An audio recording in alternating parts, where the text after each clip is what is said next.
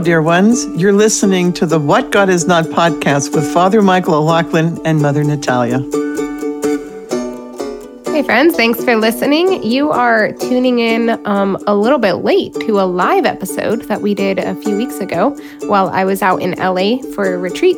And Father Michael is talking on this episode about feasting and some of the feasting traditions that we have, not just as a church, but also as families. And you can hear Father Michael and I share some of our stories, as well as hear some of the stories of those who were guests at our live episode. You also, if you were just dying of curiosity, get to hear what Father Michael's favorite desserts are. We didn't pay attention to how much banter there was. So if you're a hashtag banter hater, I am sorry. Glory to Jesus Christ. Glory to him forever. Hello, audience of 20. It's definitely more than 20. I told them not to make noise, so they're really not making noise. I know. That's fine. We heard a couple of woos. Except for the coffee that's brewing in the background. That's fine. So we are in Los Angeles. Mother came out for her retreat. She finished it yesterday. And we recorded this morning at the beach that those of you that are watching live will see in a few weeks. Those of you that are not will probably get this the week before. I totally forgot that we were live. Like I was thinking that we were just recording. Okay. Like live with people here, but not. No, we're also live on Instagram. I didn't even recognize my own phone because I have the case on there. So anyway, thank you all for coming. We appreciate it. Cowboy's tradition of opening a drink. Thank you, Cowboy. Venerable Byzantine tradition. So Mother finished up her retreat yesterday. We recorded on the beach today with some friends. It was great. And then now we have about, 25, 30 people in-house? 28. Thank you. Max left. So is it 27 now? 27. Oh, okay. They just counted just now. Got it. So welcome, everybody. How many hats? So this is my thought, Mother. This is my topic, right?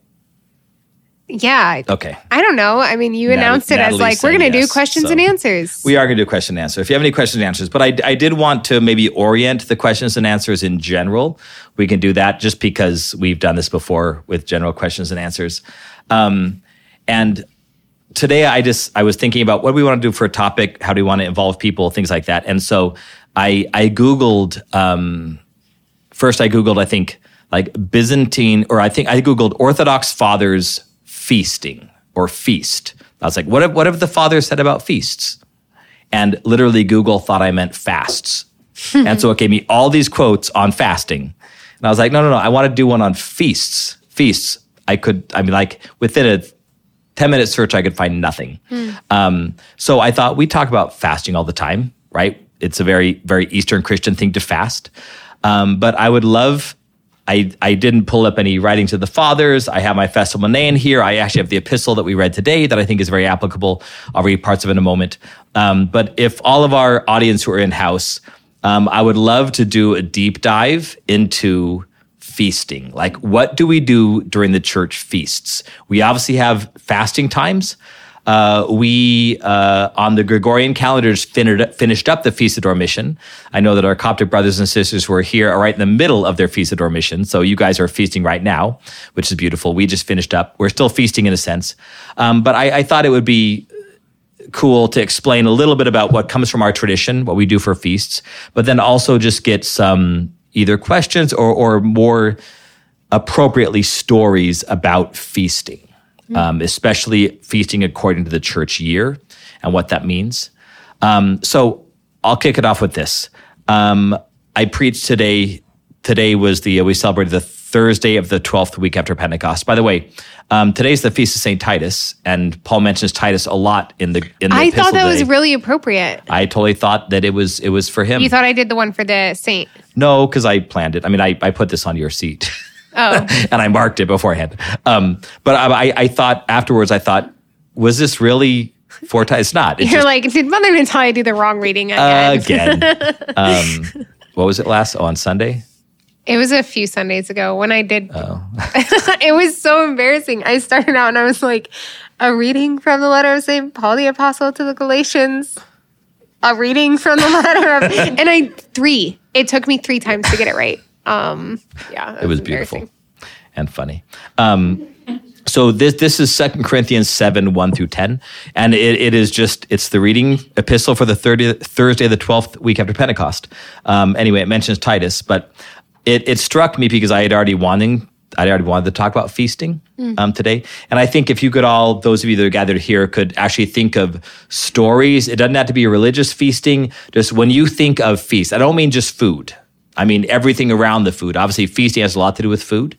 But what does it mean in your family, in your upbringing? What does it mean to celebrate something? What does it mean to have a feast? To understand, especially after a time of fasting. That's how the church does it, right? Especially for our big feasts. They happen after time of fasting. So this is going to be very non-teaching. I love short stories.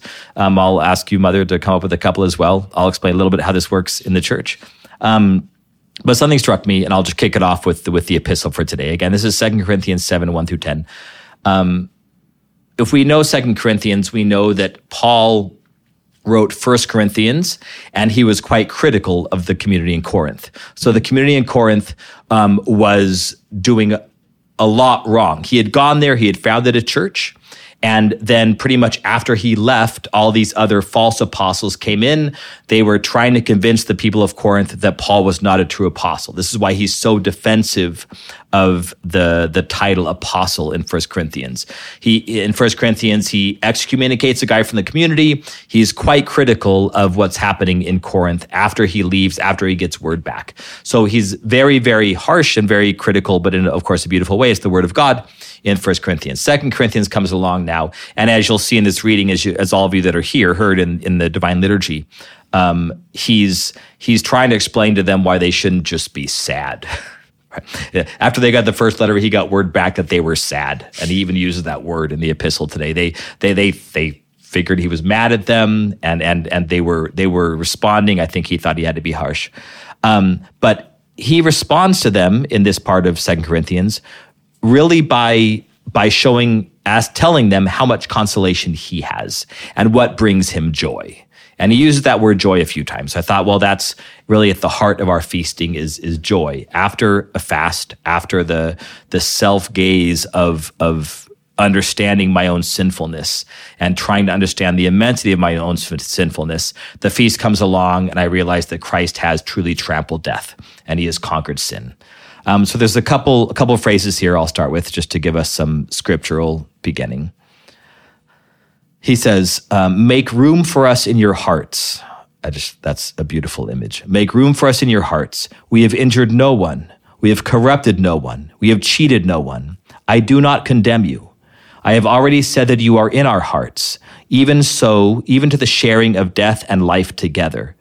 I speak to you with utter frankness and boast much about you. I am filled with consolation, and despite my many afflictions, my joy knows no bounds. Later on, he says, I was given strength with the arrival of Titus. This he did not only by his arrival, but by the reinforcement Titus had already received from you. For he reported your longing, your grief, and your ardent concern for me, so that my joy is greater still. If I saddened you by my letter, I have no regrets. Or if I did feel some regret, because I understand that the letter caused you grief for a time, I am happy once again, not because you were saddened, but because your sadness led to repentance. And then he continues on.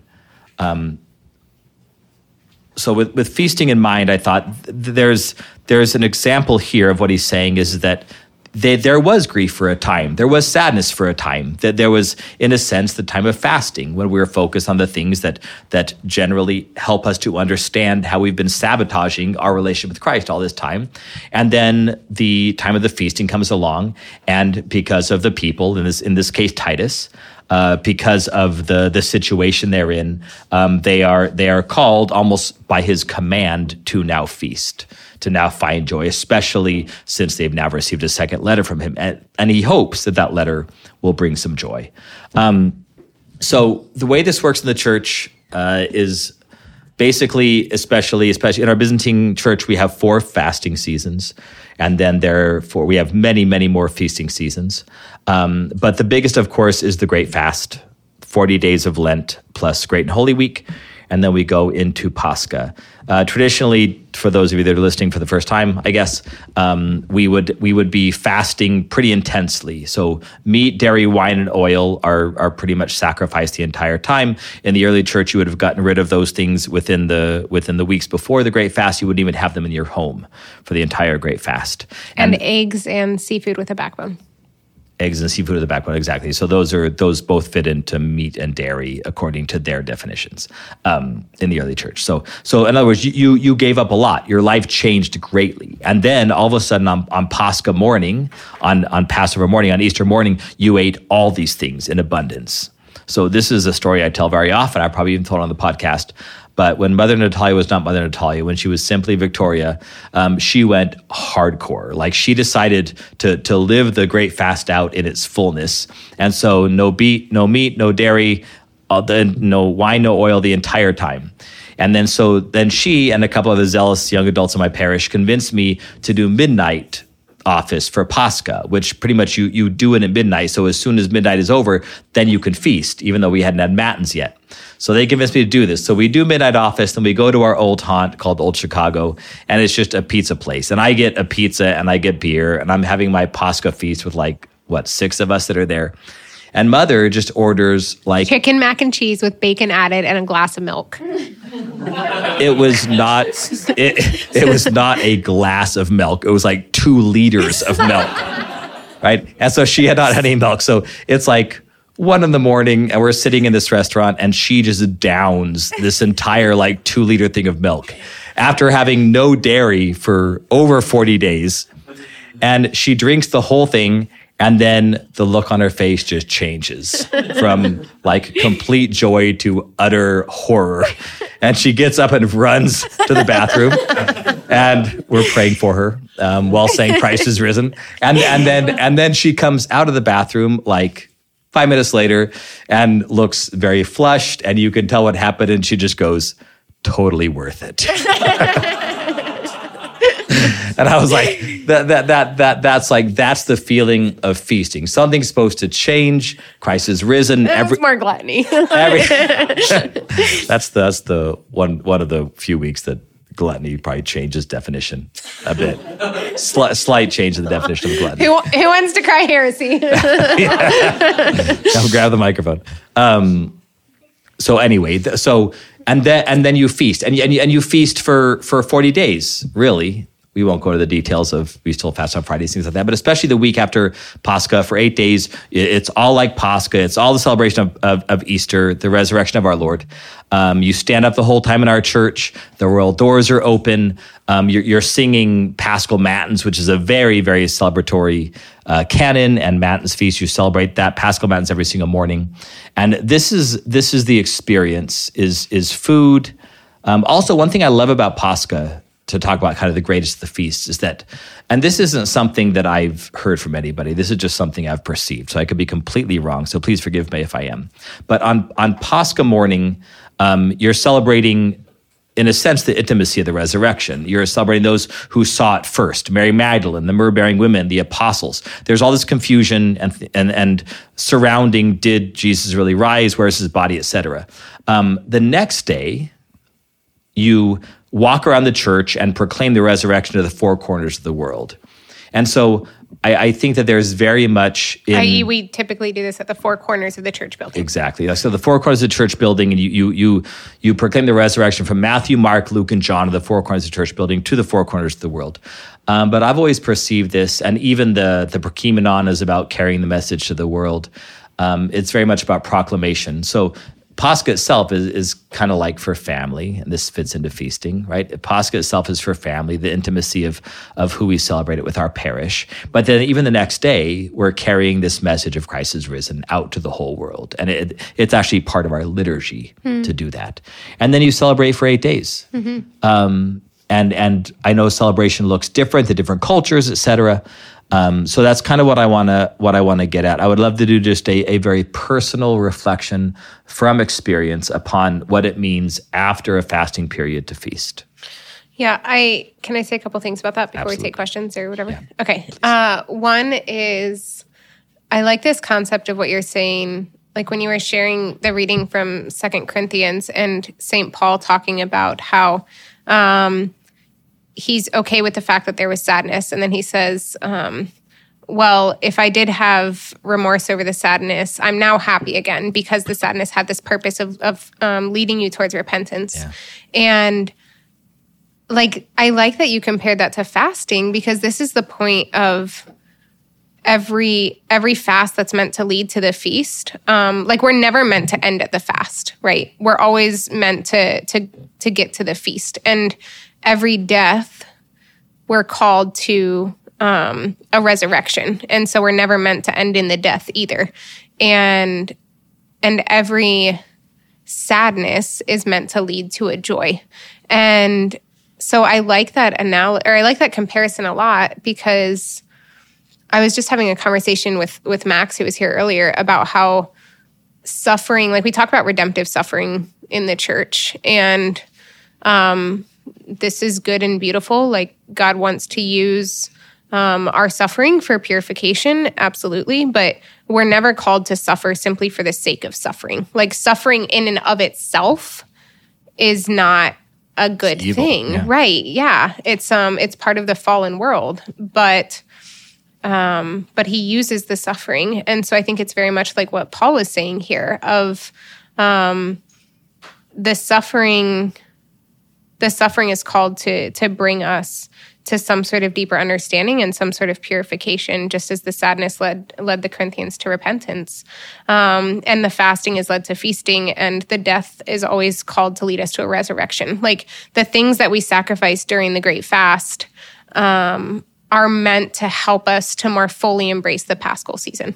So that's one thing that I was thinking about. But also, I probably shouldn't have downed a glass of milk. I was thinking about that too. It was probably not worth it. At the time, it really felt worth it. You just ruined the whole story. I'm really sorry. I love that story. I know. The first time you told it, it was on national radio. And I was like, I can't believe he just told the story about me vomiting on national radio, on some sort of Catholic radio thing that you were on. I don't know. And what's funny is you started the story and you said, one time, one of my parishioners, and I just knew immediately. I was like, this is something that I did. So anyways, no, I don't regret it. It was delicious. I love milk. Dairy is always the hardest thing for me to fast from in fasting seasons. I could go without meat, although I do miss bacon. But dairy, I love cheese so much. Anyways, same. Huh? #same. Yeah.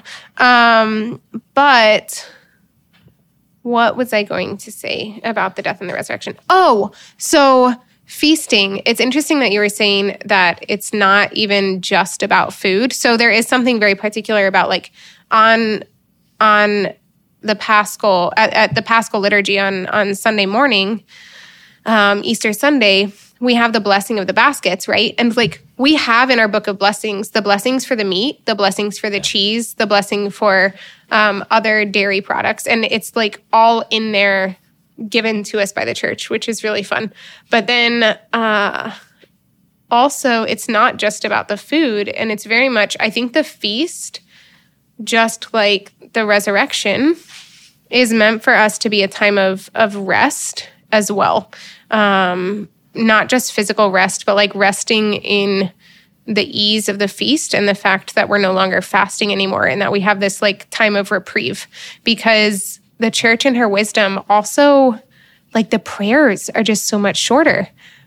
I realized that for all of the entire week after Pascha, the prayers are so much shorter. And I realized that the Paschal liturgy might seem long to people who go to Divine Liturgy on Sunday morning who aren't used to going to Matins as well, because Resurrection Matins is part of the liturgy on Pascha.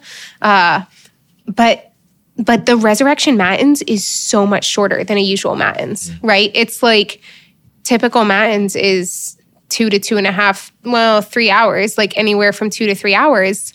And on Paschal morning, Resurrection Matins is like an hour.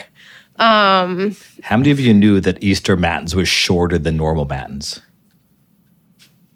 One hand. It's true. It's true. Like so much shorter. I'd never even thought of that though. And then the cops are like, no. And all of the liturgy, like during Bright Week, the week after Pascha, the hours, which for us are normally like 20 minutes, 5 minutes. Yeah. Compline, which is normally 30 minutes, 5 minutes. Like they're all so short. And this isn't like we're abbreviating. Like these are the services that are given to us by the church.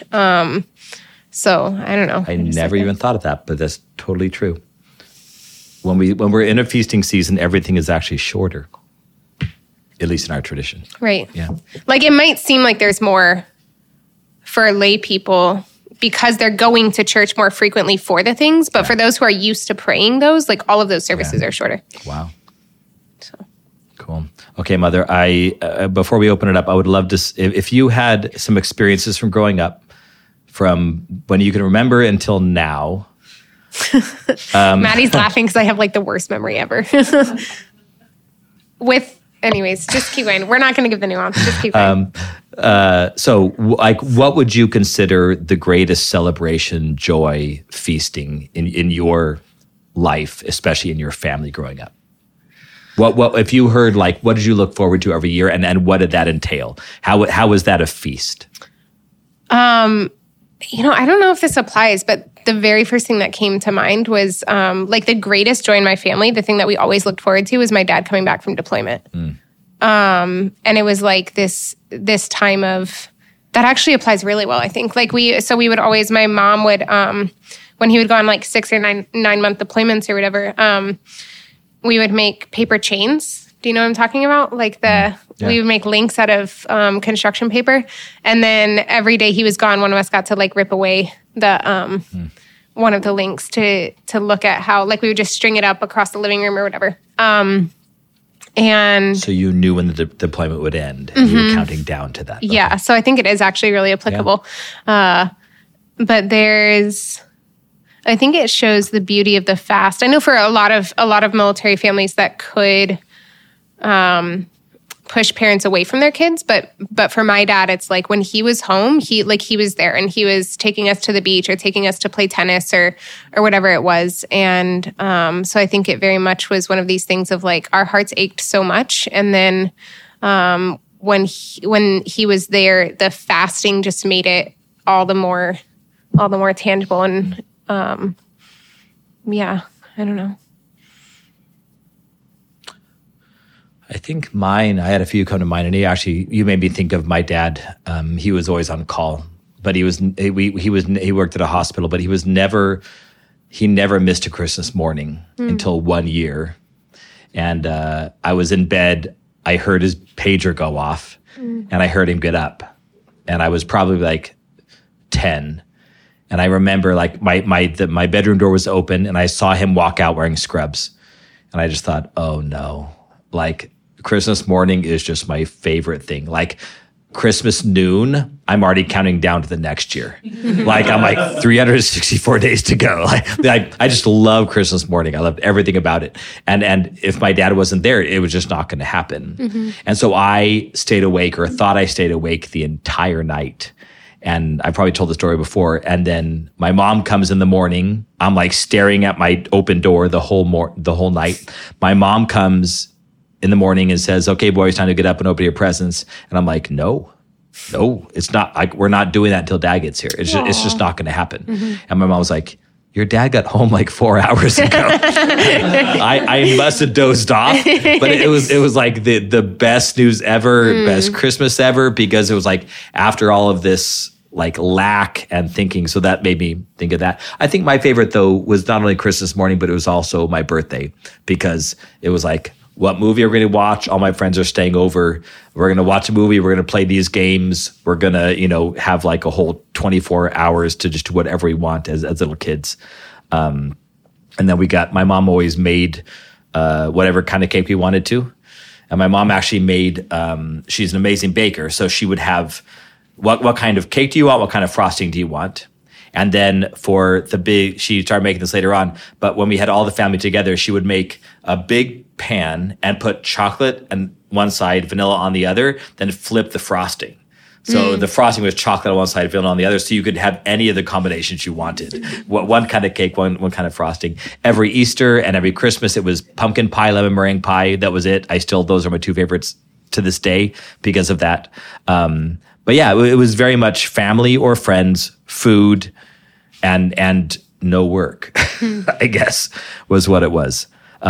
So I'd love to have, we're 24 minutes in, I'd love to have other stories about what feasting is, especially a feasting after a time of asceticism, feasting after a time of sacrifice, feasting after a time of fasting, in other words.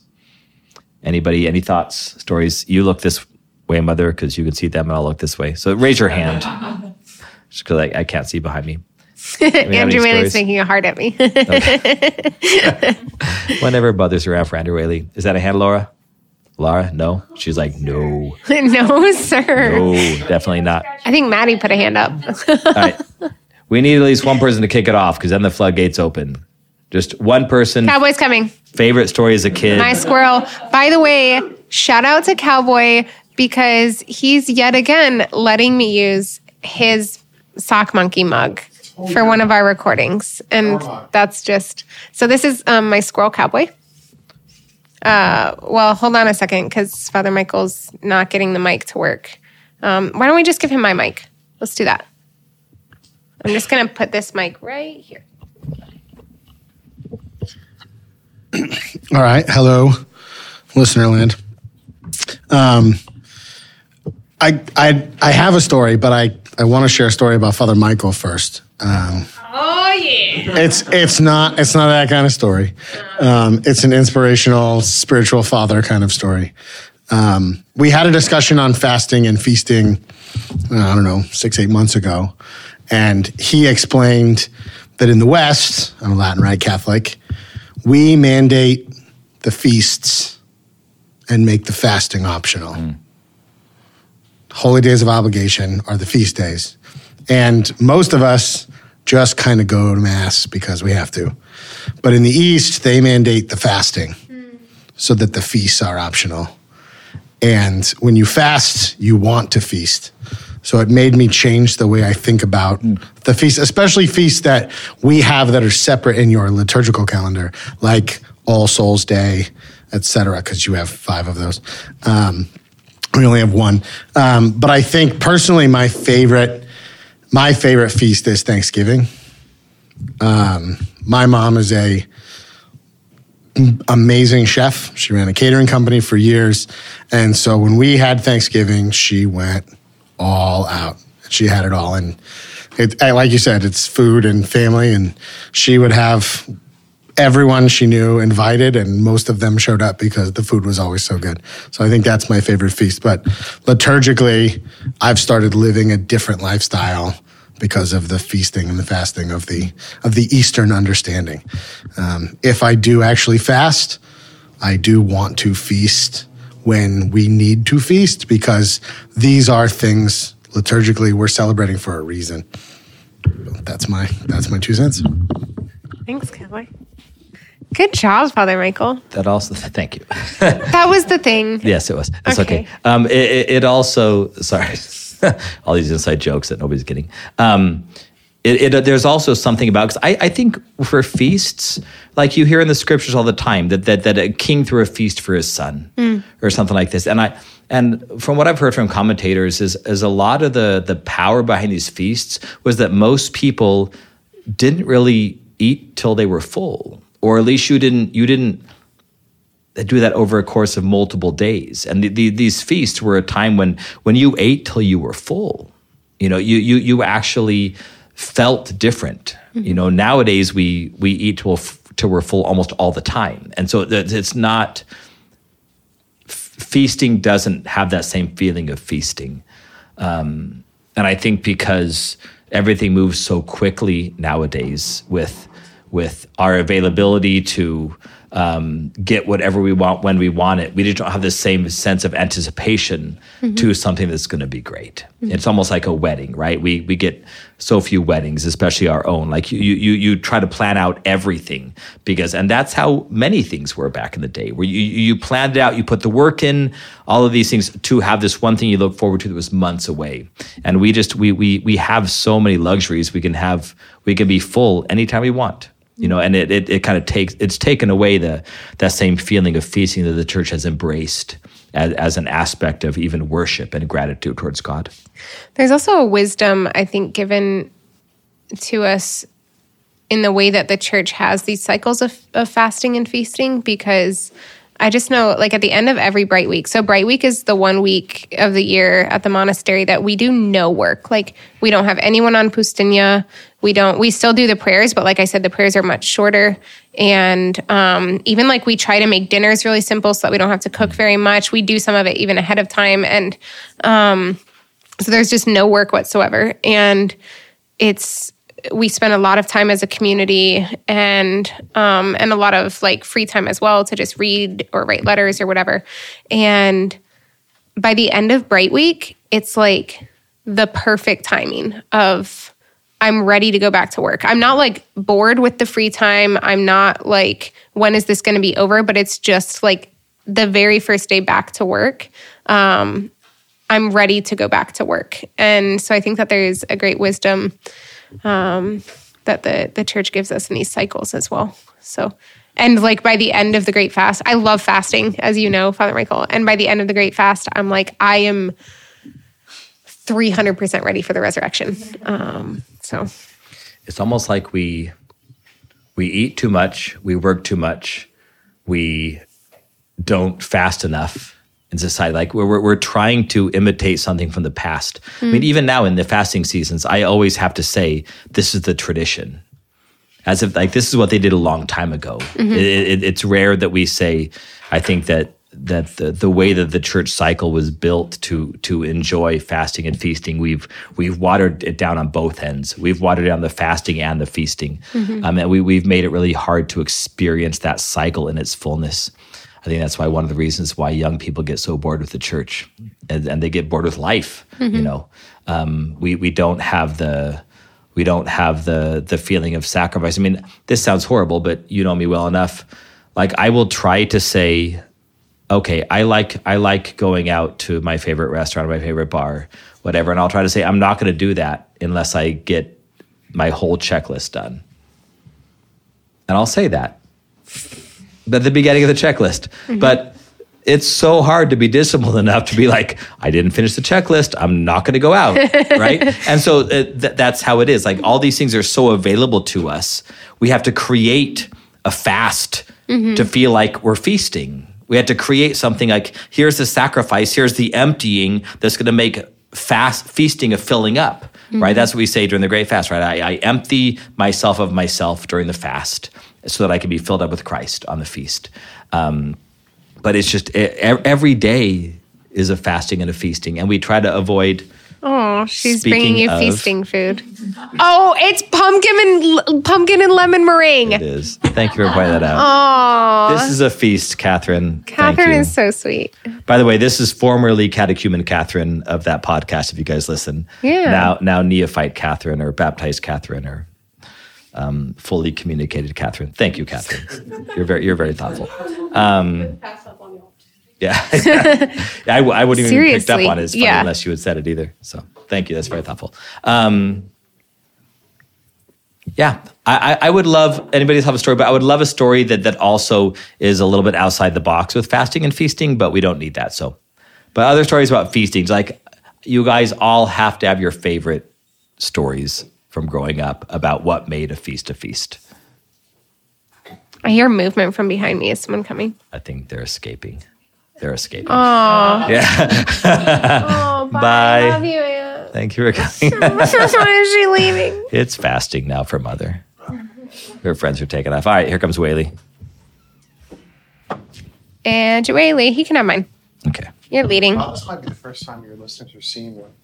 Oh, yeah, this is Andrew Whaley of what did we call the coffee episode? Do you remember? No. I don't know. Do you remember? I stopped getting texts when I got name dropped on the show because you just did it all the time now. Well, it's like being in hospitality is my work, and my charism is my apostolate. So feasting means a lot to me. Mm-hmm. Feasting is kind of like what I do. And so there's two things that I want to talk about. One of them is that I think that feasting, we talk about the cycle of fasting and feasting in this big macro cycle, right? But you were talking a little bit about like a smaller cycle. Like if I don't get my list done or whatever. Like a daily. One thing that I love is that when you do what I do for a living, I'm usually behind a counter somewhere, usually in a cafe, that you get to see people in that moment that they've been able to break away and from their grind and reward themselves. No, they can break away from the pale mundane for a moment or whatever they're going through and whatever they're doing and reward themselves. They've been thinking all day long, God, if I just get this stuff done, I can go to the cafe and I can just steal that 15 minutes where I get a cappuccino. I sit in the corner and I just pretend that I don't have a bunch of other stuff to do, So it's kind of like these little mini feasts inside their day. And I get to kind of feast with them. And then they leave and go back to the fast. And then someone else comes in. I'm like, hey, happy feast. You finally made it. But this is like a daily cycle to a certain extent. So I think that there's some wisdom in that, in the sense that even in the feast, you build these little, even in the fast, you build these little moments, But in the day-to-day life, thinking about that pattern of fasting and feasting. But then the other, I'll give you a curveball take on this. Thank you. I think that the feasts that mean the most to me as I think about it are physical food and drink and wine feasts. But it's like when I was living in Denver or when I was living back home in Missouri taking care of my mom, and I would get a chance to come to California. And I would show up and I get in the car and I go rent the car and then drive down. And then I would show up at the Schneer's house. Usually I stay at the Schneer's. And a bunch of little girls would come and just like dogpile me and wailing, hug me. And when you kind of haven't had real full community, that's kind of a feasting, kind of even a feasting of gratitude and presence and physical touch, of just being dogpiled and appreciated. But then that would always turn into, oh, here's what we're going to cook. And me and Justin would start talking about it. And especially when I would come in for like Easter or Thanksgiving, we would get up, make a bunch of food on a Saturday morning, eat this massive bunch of feasting food and stuff. And then while we were eating, we start talking about what we're going to make for lunch. And we would like have whole days of feasting sometimes. And one particular one of those I'm thinking of is that Justin and I made these massive omelets and sheet pans of thick, peppered artisan bacon, like heirloom pork bacon that was like thick cut. And we made all this stuff. We had white wine and the mimosas and all this stuff. And like Hope kind of had a headache and wasn't hungry and the kids didn't really eat. And so it's like me and Justin finally got done cooking and we sat down and we had like this immense amount of like omelet and like an entire sheet pan of bacon. And me and Justin just like grabbed a bottle of white wine. It's like 10:30 in the morning on a Saturday and just started just eating fistfuls of bacon. And that was a pretty spectacular feast. All right. Thank you, man. And I love you so much, Mother Natalia. You're beautiful. You're amazing. And everything you do is magic. Oh, thanks, Andrew. So one thing that you do, Mother, that I want to try one of these Wednesdays is not eating anything before the Eucharist. Like I've never. The cops like, yeah, we do this all the time. Yeah. But like I would love to walk.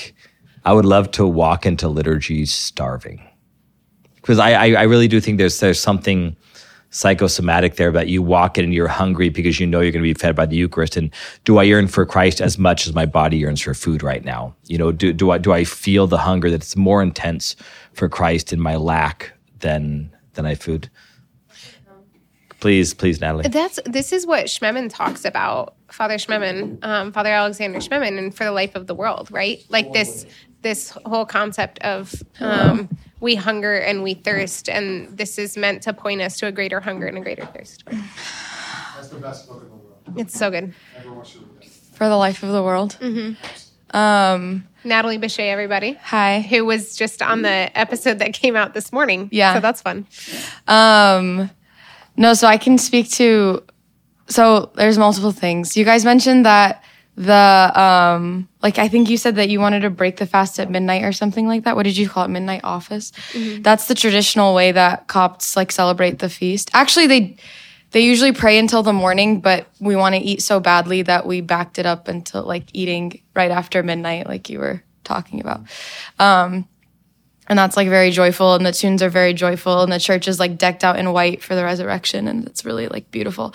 But something we do on the Friday, or like typically the Fridays of Lent, is we, like for our liturgies, we're not allowed to eat 9 hours before, eat or drink. So it's like what like Mother does of not eating before the Eucharist. And there's, yeah. Not even water.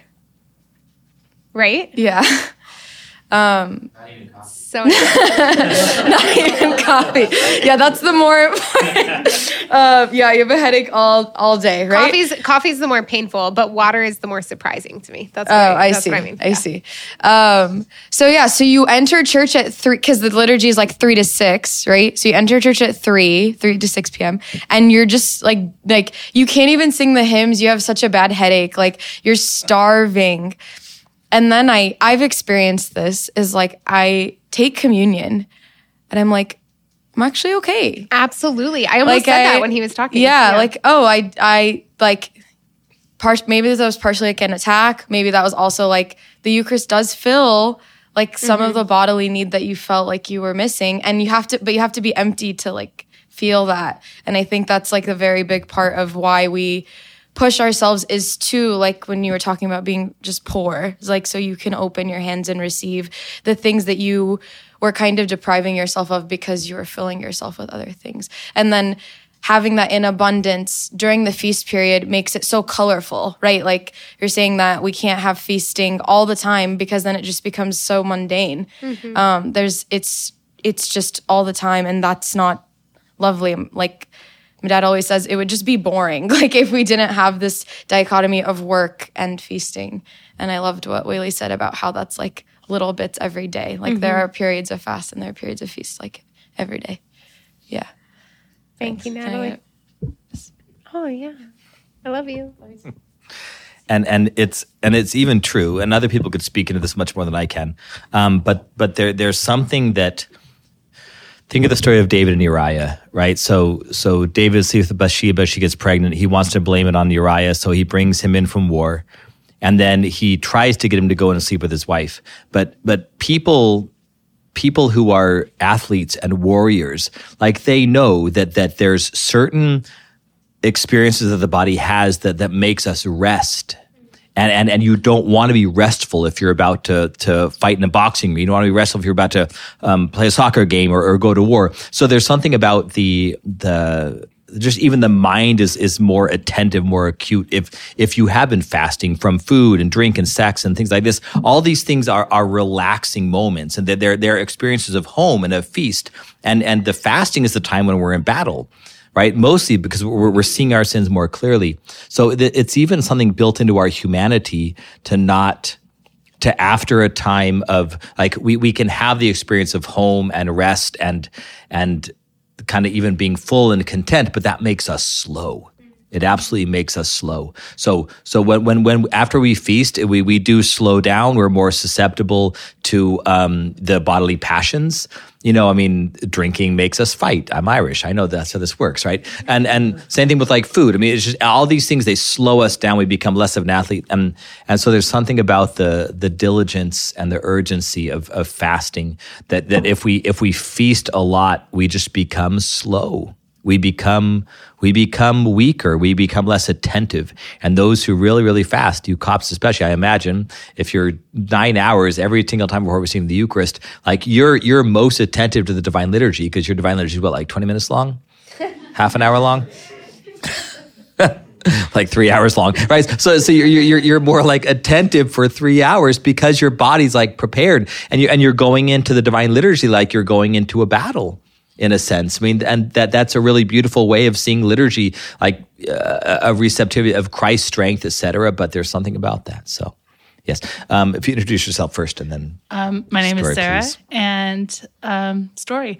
I was just thinking about how much during feasting we gorge ourselves, and being the oldest of 5 in a family, and I'm sure there are families that are much larger than that. Generally, at least in my family, the habit was to eat as much as we can, because survival of the fittest. and I remember like kind of branching off what you just said, feeling just so lazy and like my stomach hurts and I'm going to go throw up. And after so many years living with my family and having dinners this way mainly, I went and I lived with my aunt, and she is mother of a family of 2 boys and a husband, and they would have much smaller meals because their family was smaller. And I remember living with her. At one point, we were fighting over pizza, like who's going to eat the most pizza? And she just kind of pulled back and said, there's plenty of food. Like, you don't need to fight over the food. And ever since that time, I had a whole different kind of perspective on the food's not really what's important here. What's important is the community and the people that I'm spending these moments with. And I came back later after that experience, and having gone to a restaurant with my family and celebrating a feast, Easter, and my sister was, eager to get going, and everybody had finished their meals, and I was still, had half an omelet left at this restaurant, and she said, "Come on, let's hurry up, Sarah, let's go." And I said, "I'm enjoying my meal." Like, I'm taking the moment, and I'm enjoying everyone being here. So that was really kind of the eye opener, and I hope it taught her something that way too. But just being in the moment and with family and people and friends is just kind of what I take away from feasting. And even being, here tonight, for example, I generally in social situations, I don't eat a lot because I'd rather be with people, talking to people. So, Amen. And I think there is a place. There's nothing. Thank you, Sarah. Even when we look forward to feasting, and we look forward to the rest and the leisure, and even being a little bit soft, like being a little less attentive, being able to relax and almost like escape into the feast in a good way. After the diligence and making sure the acuteness in our thought when we're fasting, when we're really fasting. And then being able to rest and have the escape and the letting ourselves go that in healthy feasting happens. Yeah. There were a couple things that I was thinking of, and Sarah actually, when she was talking about just like enjoying the present and enjoying this moment of feasting, I wanted to give, I guess, sort of a word of caution in that. I think part of the great temptation we have, this is always a tactic of the devil. Like, he always wants to draw us out of the present, because God is a God of the present, and the present is where we always encounter him, right? And so the devil always wants to draw us out of the present moment, either into the past or into the future. And I think that this can happen, I know from my own experience that this happens both with fasting and feasting. And where in the midst of a fast, we can miss some of the things that the Lord is trying to purify in our life in that moment, because we're so focused on the upcoming feast. And there's absolutely the anticipation that you're talking about. But when there's like this fine line, right, between anticipation and like being pulled into the future. And we have to walk that line carefully of, I I think the difference is, are we living for the future, or are we living, I don't know what the difference is. I don't know how to articulate it. But anyways, the same thing happens though when we're feasting, and it can happen. I remember some of the, like your first couple visits to the monastery after I had entered, like it was so hard for me to be away from you. And that was like very much a fasting. And then because of that, it's like you would come out to the monastery for maybe like 3 or 4 days, and day 2, I'm just like already crying because I know that you're going to leave. And that just takes so much away from the present moment of the feast, right? It's like we're already looking forward to the next fast. And part of the very practical problem with not being in the present is that we literally don't know if there's a tomorrow on this earth, right? And so we need to always be making sure we're taking full advantage of like what Jesus is doing right now, whether it's in the fast or the feast, because he's always doing something. But the other thing I was thinking is part of the beauty of like this fasting for the Eucharist and the liturgical fasting for the liturgical feasting, all of that is what Natalie was saying. I almost said the exact same thing when you were talking about fasting for the Eucharist, is like, if we're not going to eat, like during the Great Fast, if we're going to fast until pre-sanctified and then have dinner afterwards, it might be that an hour before pre-sanctified, I'm just like, okay, pre-sanctified is going to be over at this time, and that's when I can have dinner. But then I receive communion at pre-sanctified, and I'm like, no, like I'm good for a while. Like there's something that's even bodily satisfied by receiving communion. And I think I was also thinking about just like the fast that, a lot of us will, both lay and monastic, will abstain on Great and Holy Friday or Great and Holy Saturday. And you get to a point where it's just like, you get to a point of physical weakness where, especially if you've had like little food and little sleep, or no food and no sleep, where you just really become so acutely aware of your own poverty and your own weakness, and you know that you need the Lord. And I think that's the greatest thing about these times of fasting, right? Either like whether it's involving food or not, like there's something in us that if we're not fasting, we can be trying to fill ourselves with all sorts of wrong things or disordered things. And I don't even mean bad. I just mean like they aren't Jesus. And we think that we're being filled by this time with our friends, or we think that we're being filled with this or that. It's okay to be filled with those things. We think we're being fulfilled by them. And that can, like, we can just be so self-deceived in that way, whereas stripping those things away reminds us that what we really need is Jesus, which sounds simplistic because it is. But that's probably why you love fasting so much, is because I'm like the most self-deceived person in the world. No, I'm saying that. I'm not saying that's what you're saying, but like, but there is a certain freedom gained when we realize that. Mm-hmm. Like when fasting points to we start to realize this is what's keeping me from true happiness, and I'm starting to purge myself of these things by Christ's power, and that can be a very joyful experience of saying I actually see hope in my fasting because I've realized that maybe I can start getting rid of the things that are actually keeping me from the joy that Christ wants me to have, etc. That's why it's kind of so odd if you really live the fasts, the two shorter fasts, Peter and Paul and Dormition, they just don't quite. You almost have to like rethink the time, because 40 days just does begin to feel like this is how much time I need to fast before I get a feast. Mm-hmm. But then the other ones are shorter. But then you also have the weekly fasts, Wednesday, Friday, etc. Fast before receiving the Eucharist. So yeah, we can rethink that. But I can see why, like I said, I can see why you love fasting so much, because you do it well. You do. And so when you do fast well, you see the beauty in it, and you see in it what what the rest of us, like me, certainly, my stomach starts turning over when I think of fast is coming up. I'm just like, I do not like them. I am not a fan at all. And I think it's because I mostly just kind of feel guilty the whole time that I'm not doing enough. That's honestly that's kind of what it is. And it's probably good because if I was doing enough, then I'd feel arrogant about it. So there's just finding that middle ground is what I need to actually see the real fruit and beauty in fasting. All right. Anybody else? One more story? Yes, Lara, come on over. Oh, Catherine also.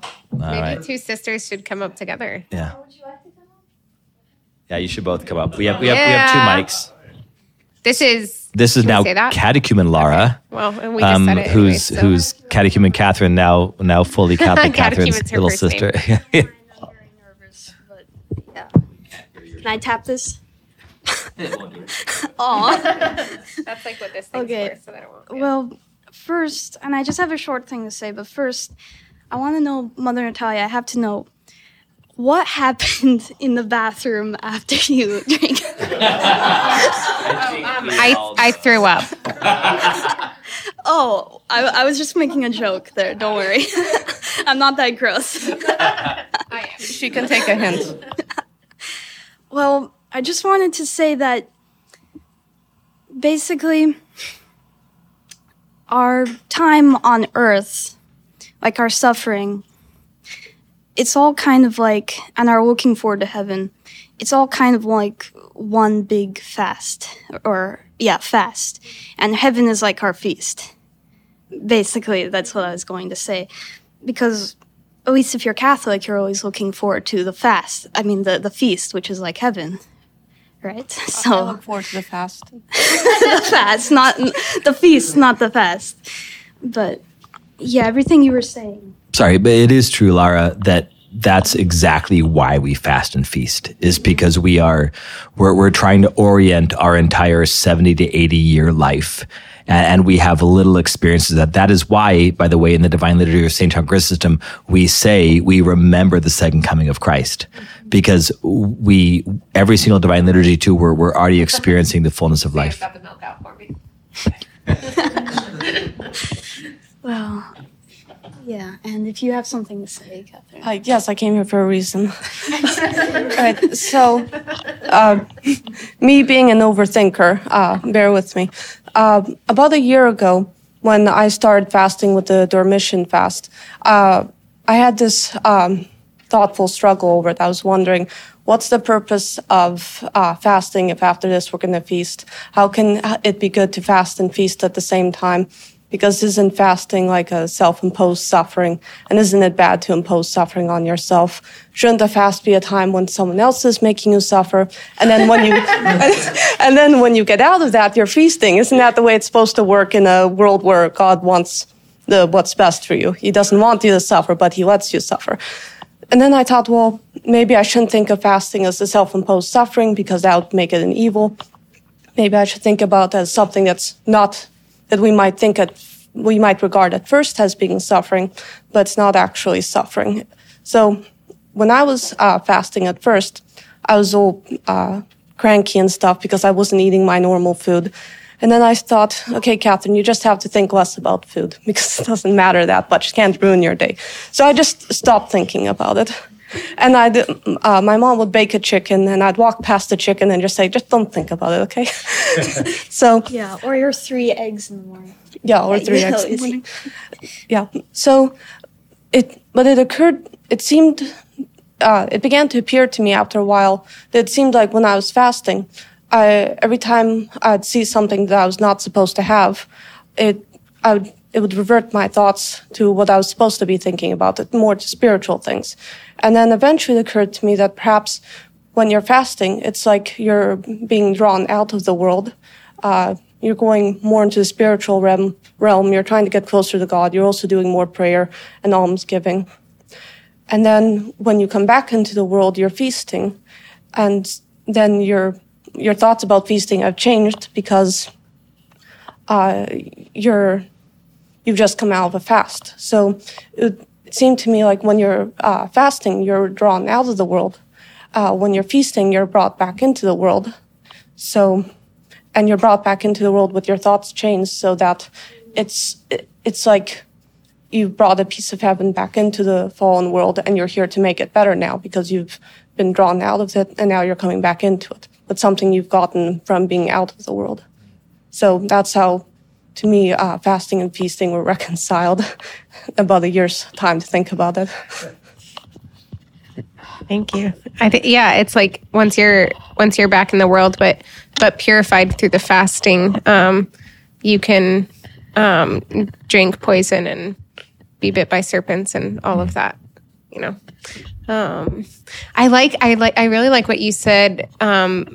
Both of you. I think that's a very good reminder, Laura, that like this is, as Father Michael was saying, like this is the whole intention of the fasting, is to direct us towards the anticipation, the expectation, the hope of heaven, which is the eternal banquet, right? Like heaven is always talked about in Scripture as being this feast, as being this.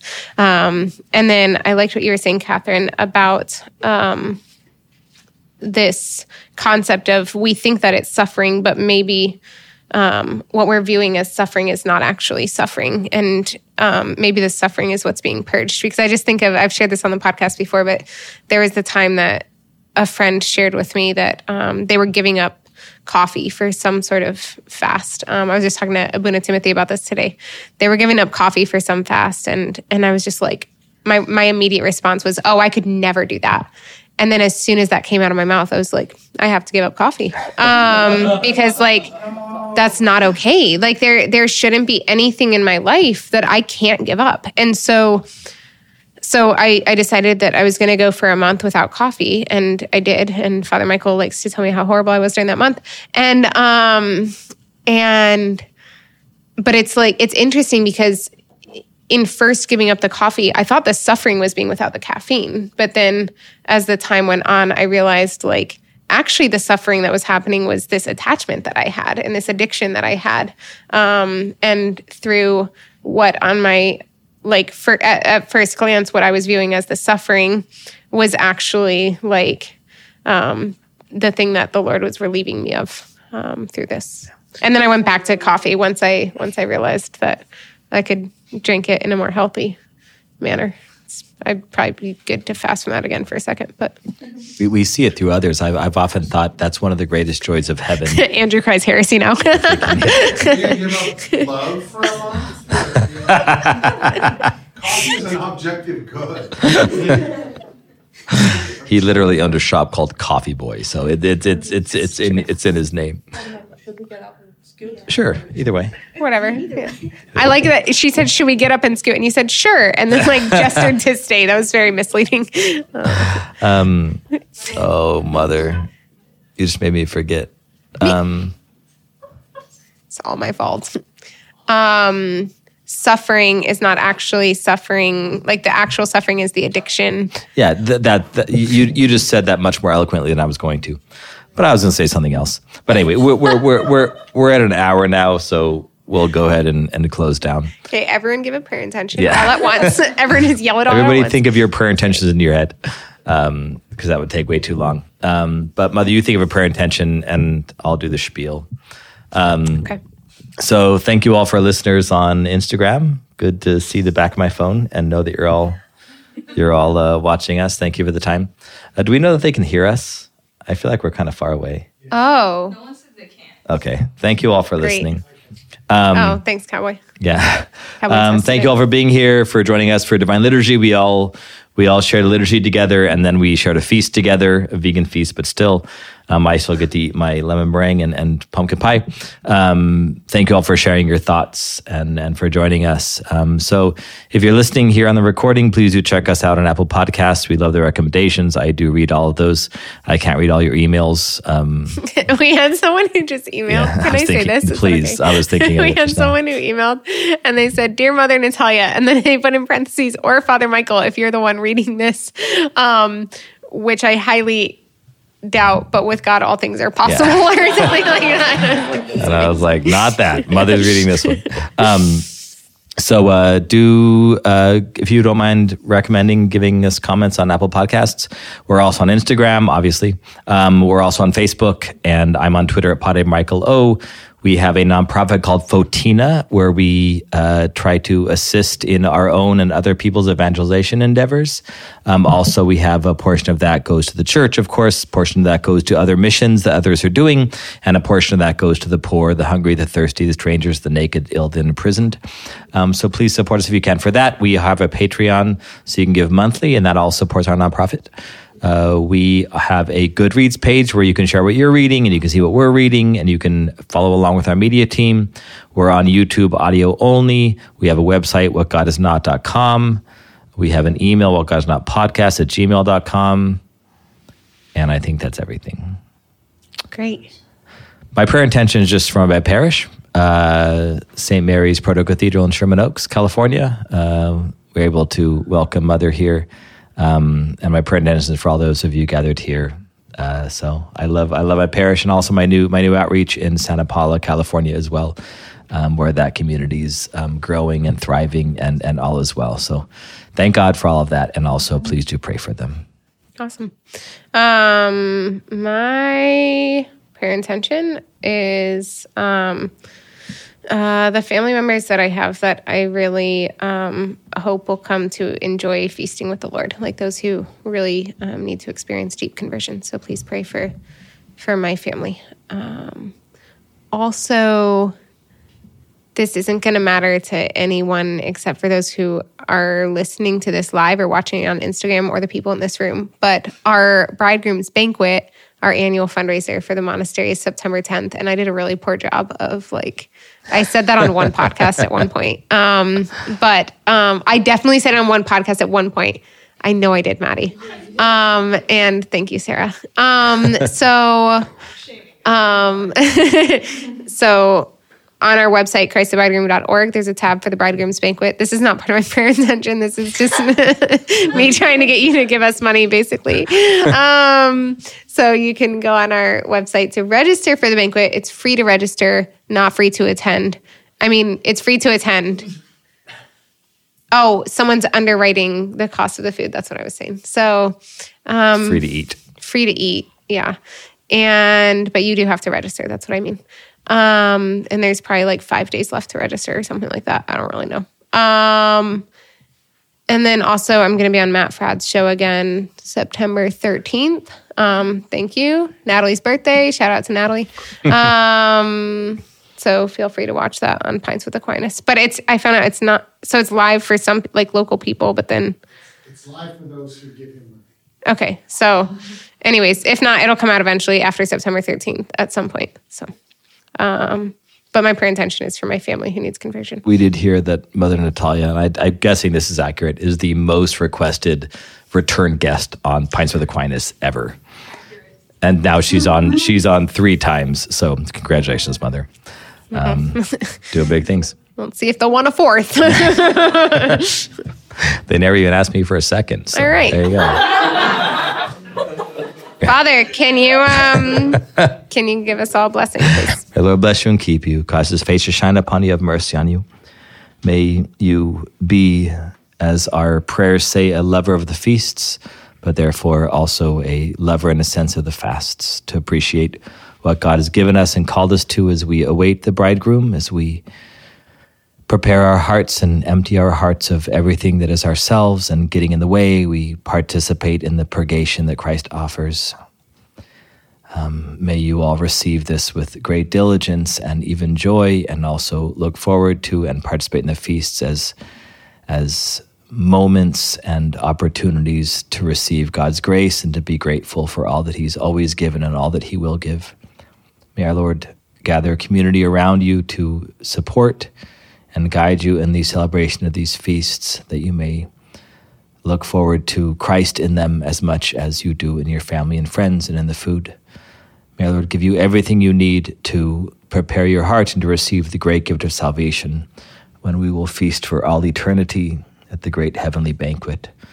May our Lord prepare all of our hearts for this great and ultimate feast. May the Lord bless all of you in the name of the Father, and the Son, and the Holy Spirit. Amen. Amen.